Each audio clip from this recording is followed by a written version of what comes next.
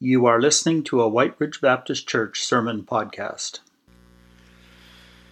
Sometimes I get tired from walking. I tire from walking because probably I'm heavy-hearted. Sounds strange to say it that way, but the backpack that I'm carrying right now represents my heart. And sometimes it gets weighed down with things, and then I get tired from walking. The Bible says, walk in a manner worthy of the calling that you've received. The Bible says, walk in love. We walk by faith, not by sight. There's so many times that the Bible uses this imagery of walking. Often it's translated as live in the New International Version. But I think we get tired of walking because we're weighed down. And so if I were to pull out some things in my heart, like this one is anxiety. I'm anxious, and so I can't walk because I'm full with anxiety. Pride, here's a real big rock. Pride in my heart. Or impatience. When I get impatient with someone, or with just life itself. Or covetousness is the big one too. For our culture, we see what others have, or we see what others attain, and we can't have that, or we can't attain that, and we covet. We wish we had something more than what life God's given us. Or there's bitterness and anger that settle in our hearts, or lusting. And then there's the words that come out of our mouths that are really an overflow of our hearts, and so they either destroy or they can heal, but so often it's destroying. And then there's gossip and slander, and I mean, my heart can get so full of stuff like this that weighs me down, so I can't walk in a manner worthy. And I wonder if similarly you sense that sometimes, that there's things that weigh your heart down. Well, this morning in the scripture that we're looking at, we're coming face to face with some very clear, almost confrontational teaching from Paul about sin. And all of us know more theology, and all of us know more about sin and righteousness than we actually practice. And if we were honest, we would have to admit that sometimes our families and our friendships don't resemble this peaceful community of Christ followers, but rather this war zone, because we fall from grace, and we don't walk in a manner worthy. We have impatience and pride and anxiety and covetousness and bitterness and so on in our hearts. And the Bible teaches us that in order to get rid of this stuff, we have to do it on a displacement and replacement principle. That's what Paul is going to be teaching in this passage of Scripture this morning that we're looking at in Ephesians chapter 4. It's really talking about a divine exchange that takes place. An exchange, a putting off of the old and a putting on of the new. And so let's read this scripture together, Ephesians chapter 4. I'll read it to us beginning in verse 25. Therefore each of you must put off falsehood and speak truthfully to his neighbor, for we are all members of one body. In your anger do not sin. Do not let the sun go down while you are still angry. And do not give the devil a foothold. He who has been stealing must steal no longer, but must work, doing something useful with his own hands, that he may have something to share with those in need. Do not let any unwholesome talk come out of your mouths, but only what is helpful for building others up according to their needs, that it may benefit those who listen. And do not grieve the Holy Spirit of God, with whom you were sealed for the day of redemption. Get rid of all bitterness, rage, and anger, brawling and slander, along with every form of malice. Be kind and compassionate to one another, forgiving each other just as in Christ God forgave you. Amen. God's word to us today. Before we look at the 5 areas that Paul mentions in this passage, the areas that we need to put off and put on, I want us to notice, first of all, that the negative putting off and the positive putting on is only possible in the experiential realm because of what Paul has already taught prior to this passage in verses 22 and 24 of Ephesians 4. Because he says in that passage, having put off the old self, which is being corrupted by its deceitful desires, being made new in the attitude of your minds, and having put on the new self, which is created to be like God in true righteousness and holiness. You see, in that text, Paul is talking about something that has already been done. If you're a Christian this morning, if you're a born-again believer, then you've put off the old self and you've put on the new. And then Paul gets to verse 25, the passage that we read, and he says, therefore, each of you must put off falsehood and speak truthfully. In other words, therefore, because of what you are positionally true is true of you, therefore, you can now live it out and you can walk it out. When my dad was when he came to Canada, he had to work 2 years to gain his citizenship here in Canada. He worked on a farm in southeastern Ontario. And as he was working, he came across a skunk, which he did not recognize as a skunk because where he came from in Europe, they only had gray skunks. So when he encountered this white and black one, he did not know it was a skunk. He thought it was a farm cat. Found out very much that it was not. And so he went toward the farmhouse after he got sprayed, and Mrs. Mink, the farmer's wife, could smell him coming and leaned out the back door and yelled to him to go into the back 40, take off his old clothes, bury them there in the back field, scrub himself down at the well, and then she threw out some new clothes from Mr. Mink for him to put on. And that story for me has always kind of resembled the picture of becoming a Christian. The contaminated old clothes represent the old self that is subject to sin. When a person becomes a Christian, he dies to the old self and he buries it. Paul says in Romans 6:4, we were buried with Christ through baptism into death, in order that just as Christ was raised from the dead through the glory of the Father, we too may live a new life. Colossians 3:9, Paul writes, you have taken off the old self and you've put on the new self. Ephesians 4:22, which we read, having put off the old self and having put on the new self. You see, it's the positionally true statement of what has happened to me in Jesus Christ, and then the experientially walking it out based on what is true. This is teaching which has been called the exchanged life for many people. Hudson Taylor, the missionary from China Inland Mission, first coined that phrase in some of his writing, a book called A Man in Christ, or his book called Hudson Taylor's Spiritual Secret. And he talks about the exchanged life. How you walk it out is by exchanging what I am not for what Jesus Christ is. John Piper would call it living by faith in future grace, counting on the grace of God to exchange and replace what I am not. The putting off and the putting on, Paul says. The man that first helped me to understand this whole idea was a man in Thunder Bay named Monty Parks. He used the illustration of Tarzan and Mowgli of the Jungle Book. You know, Tarzan of the Apes, it was a 1912 creation of Edgar Rice Burroughs. And in that story, Tarzan is a boy whose real name is John Clayton. His parents were killed and he's abandoned on the coast of Africa by mutineers. He's left to be raised by apes.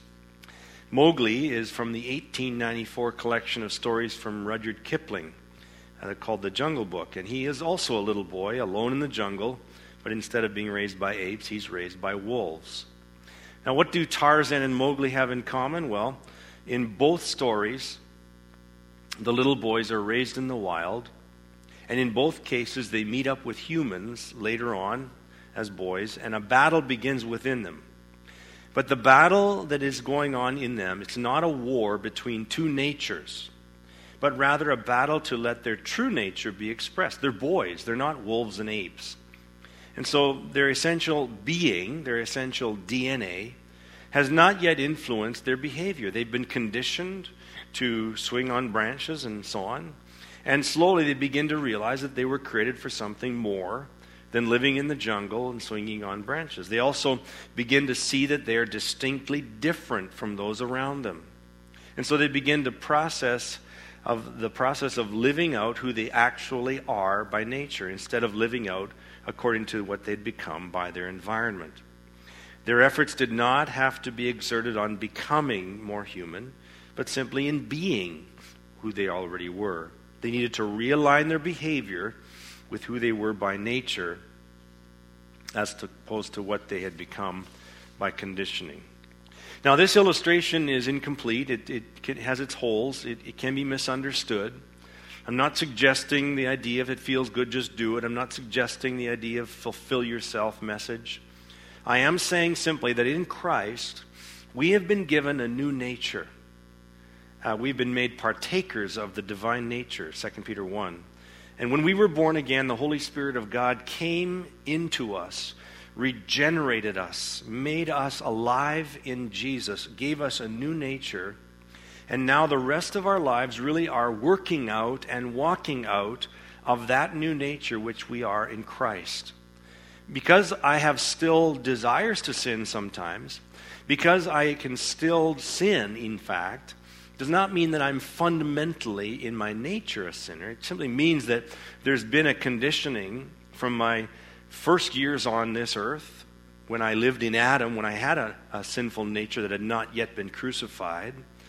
And so I need to live out of that new creation that I am and continually choose to live from grace in the Christ-like graces that I've received from His Holy Spirit, instead of from the condition of my sinful habits that have a deep rut in my being.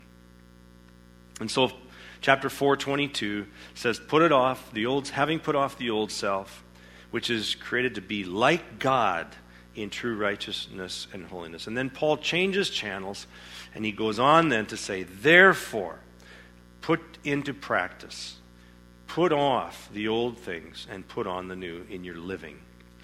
And we're not called to do the one without the other. If we concentrate only on putting off sin, we're nothing more than a self-improvement project. If we try in the flesh to avoid sin and obey God, then we will be frustrated. We'll never win that battle for long. And if we try only to put on without having put off, then we live a double life, a hypocritical life. And so both are needed. We have to, as Christians, put off sinful habits and put on Christ-like graces. And that is what we would call today the displacement and the replacement principle. Some of you are reading the book that Doug has on his reading list for the course that he has offered recently. And the book by Major Ian Thomas called The Indwelling Life of Christ is a book that really talks a lot about this principle. He says at one point on page 69, for the first time since Adam fell into sin, there was a man on earth as God intended man to be.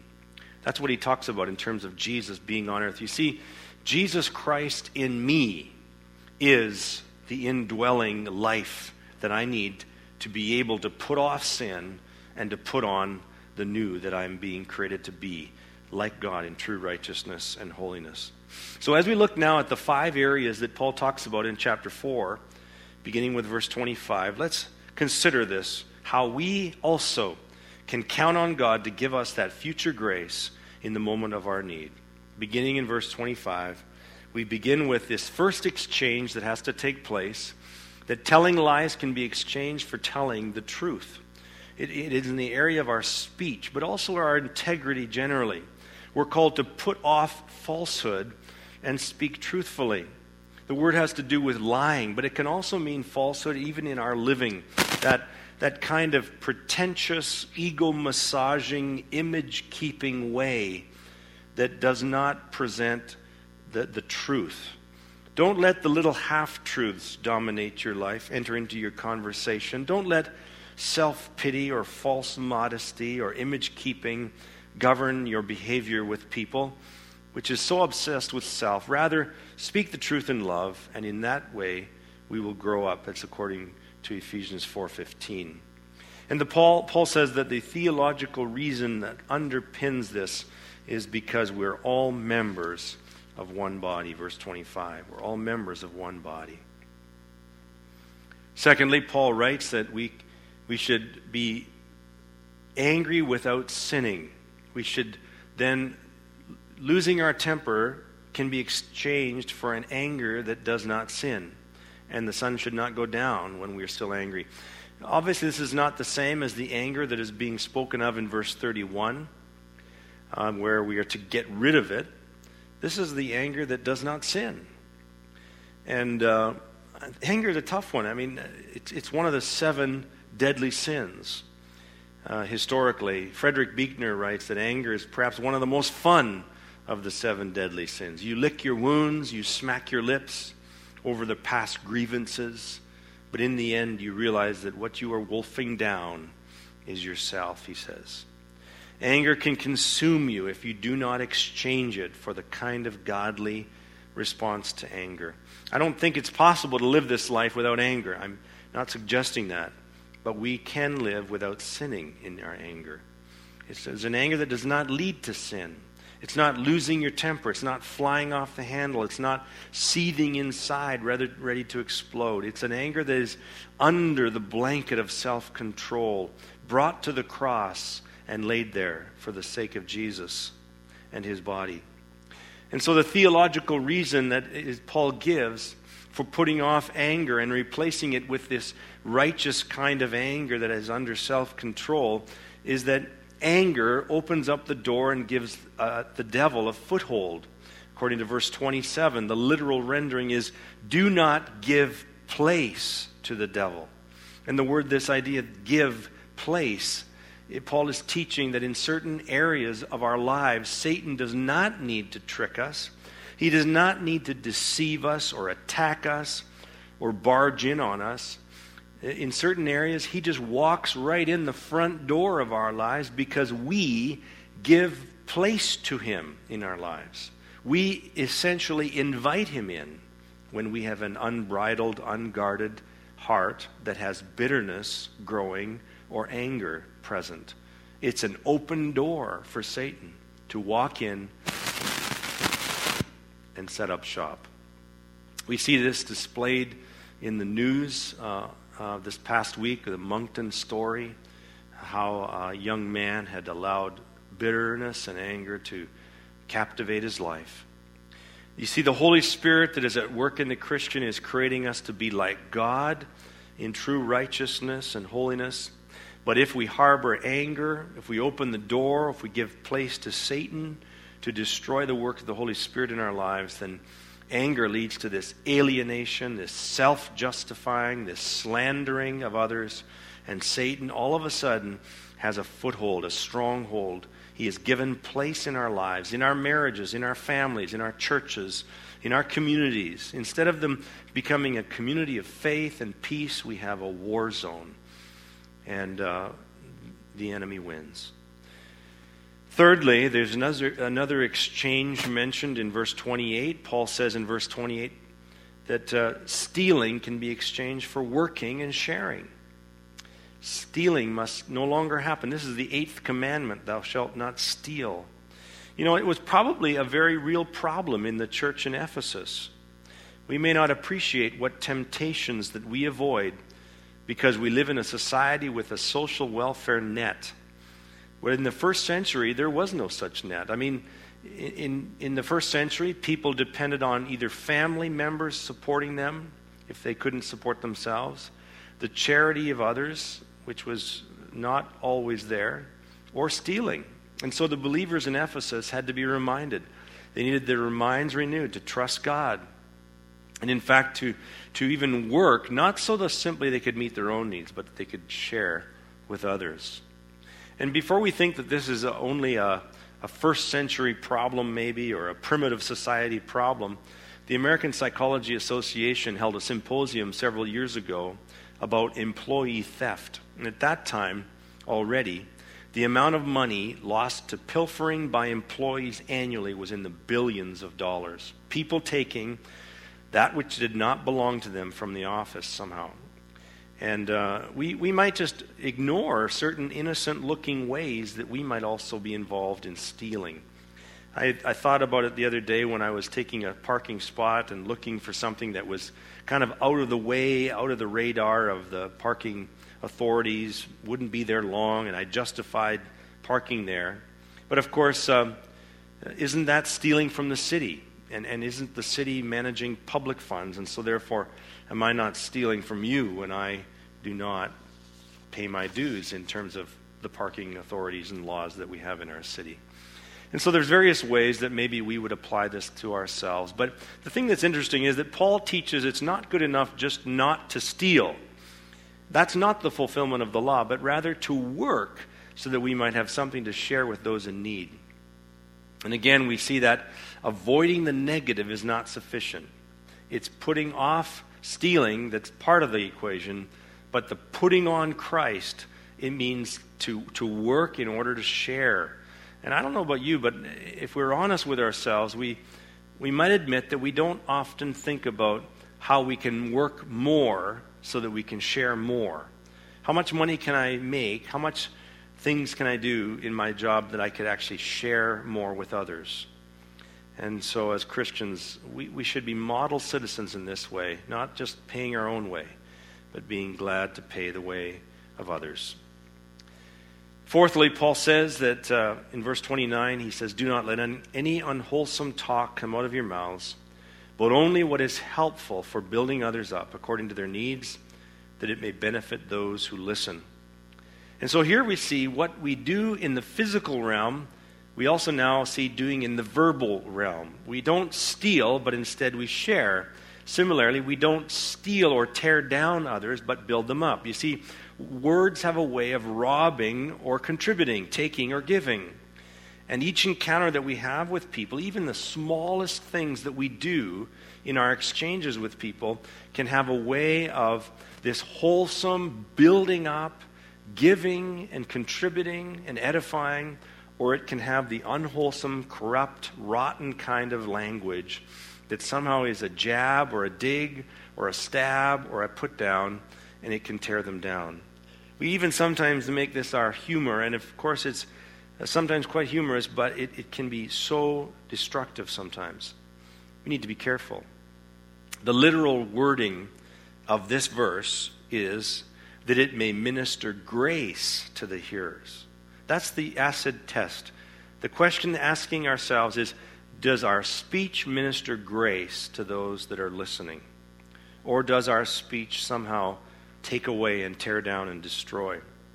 And verse 30, after mentioning our speech, Paul says, "And do not grieve the Holy Spirit of God, with whom you are sealed for the day of redemption." So this is the theological reason for the exchange that must take place in our language. Tearing others down can be exchanged for building them up. And the theological foundation and reason for that is that it grieves the Holy Spirit of God, with whom we were sealed for the day of redemption, when we tear others down with our language. I hate to admit it, but there have been too many times in my marriage, in my family life, in my church life, with a friend or in some other context, and I've come away from a conversation and I'm painfully aware in my conscience that there is an unseen guest in the conversation that is now grieved, and he is the Holy Spirit. The word grieved is a very personal word. Only persons can grieve. Machines do not grieve. Things do not grieve. But the Holy Spirit is the person of God himself within the believer, and he grieves. He is distressed. He is in sorrow when he sees words coming out of our mouths that are tearing others down in their spirit. And so we need to be so careful of this, to put a guard at our lips. I remember when my dad, really without knowing, unwittingly, illustrated this to me in a powerful way. You see, my brother and I, my brother, older brother and I, we fought quite a bit when we were younger. I shouldn't say quite a bit, but enough. And it grieved our parents. And one day when we had fought, my mother told Dad when he got home. And we lived in between Hanover and Walkerton in Bruce County, southeastern Ontario, and we lived right on the Saugeen River. And so we walked down to the river. Dad told us to follow him down to the river, and we both figured we were both going to get a severe spanking. And so we were walking down behind my dad, and down by the river, the only thing that could hear you was maybe the cows across the river. And so we got down there, and instead of taking off his belt, he sat us down on a log, and as we sat there, he just started to cry. And I remember thinking to myself, my dad is crying over this. This is really hurting him, that his sons fight with each other. The two young guys that should have their backs of each other and be supporting each other are fighting. And it grieved my dad. You know, friends, if we could see how it grieves the Holy Spirit when we fight, when we tear each other down, we would perhaps change our ways. I remember leaving that Riverside experience with my dad and my brother. I don't recall us ever really fighting again. We might have had spats and words sometimes, but very, very, very little fighting. Do we realize that our words and our actions can grieve God himself, our Father, by his Spirit in us? And then the fifth exchange that Paul says can take place in the believer's life is being unkind and bitter and all that stuff. There's a litany, a catalog of words in verses 31 and 32. All of that can be exchanged for kindness, compassion, and forgiveness. Putting off these and putting on others is all about the Christian life. Get rid of all bitterness, rage, and anger, brawling and slander, along with every form of malice. And instead be filled, kind and compassionate to one another, forgiving each other, just as in Christ God forgave you. This is the way that God has called us to live, friends. He teaches us here that the raw material, the basic and primitive sins that we could live by, that we could, any one of us, fall into, that these can be exchanged. We can put these off by the grace of God, put off these sinful habits, these things that can often dominate our hearts, and we can put on Christ-like virtue. You see, every one of them has a substitute that Christ wants to give us by his grace. Everything that the old self has left a residue of in our hearts and in our lives, every one of those old things of habit can be replaced and exchanged with the future and beautiful grace of Christ. The question is, will we turn by faith to him in the moment? Will we put it off? And will we put on Christ? Will you trust God with that?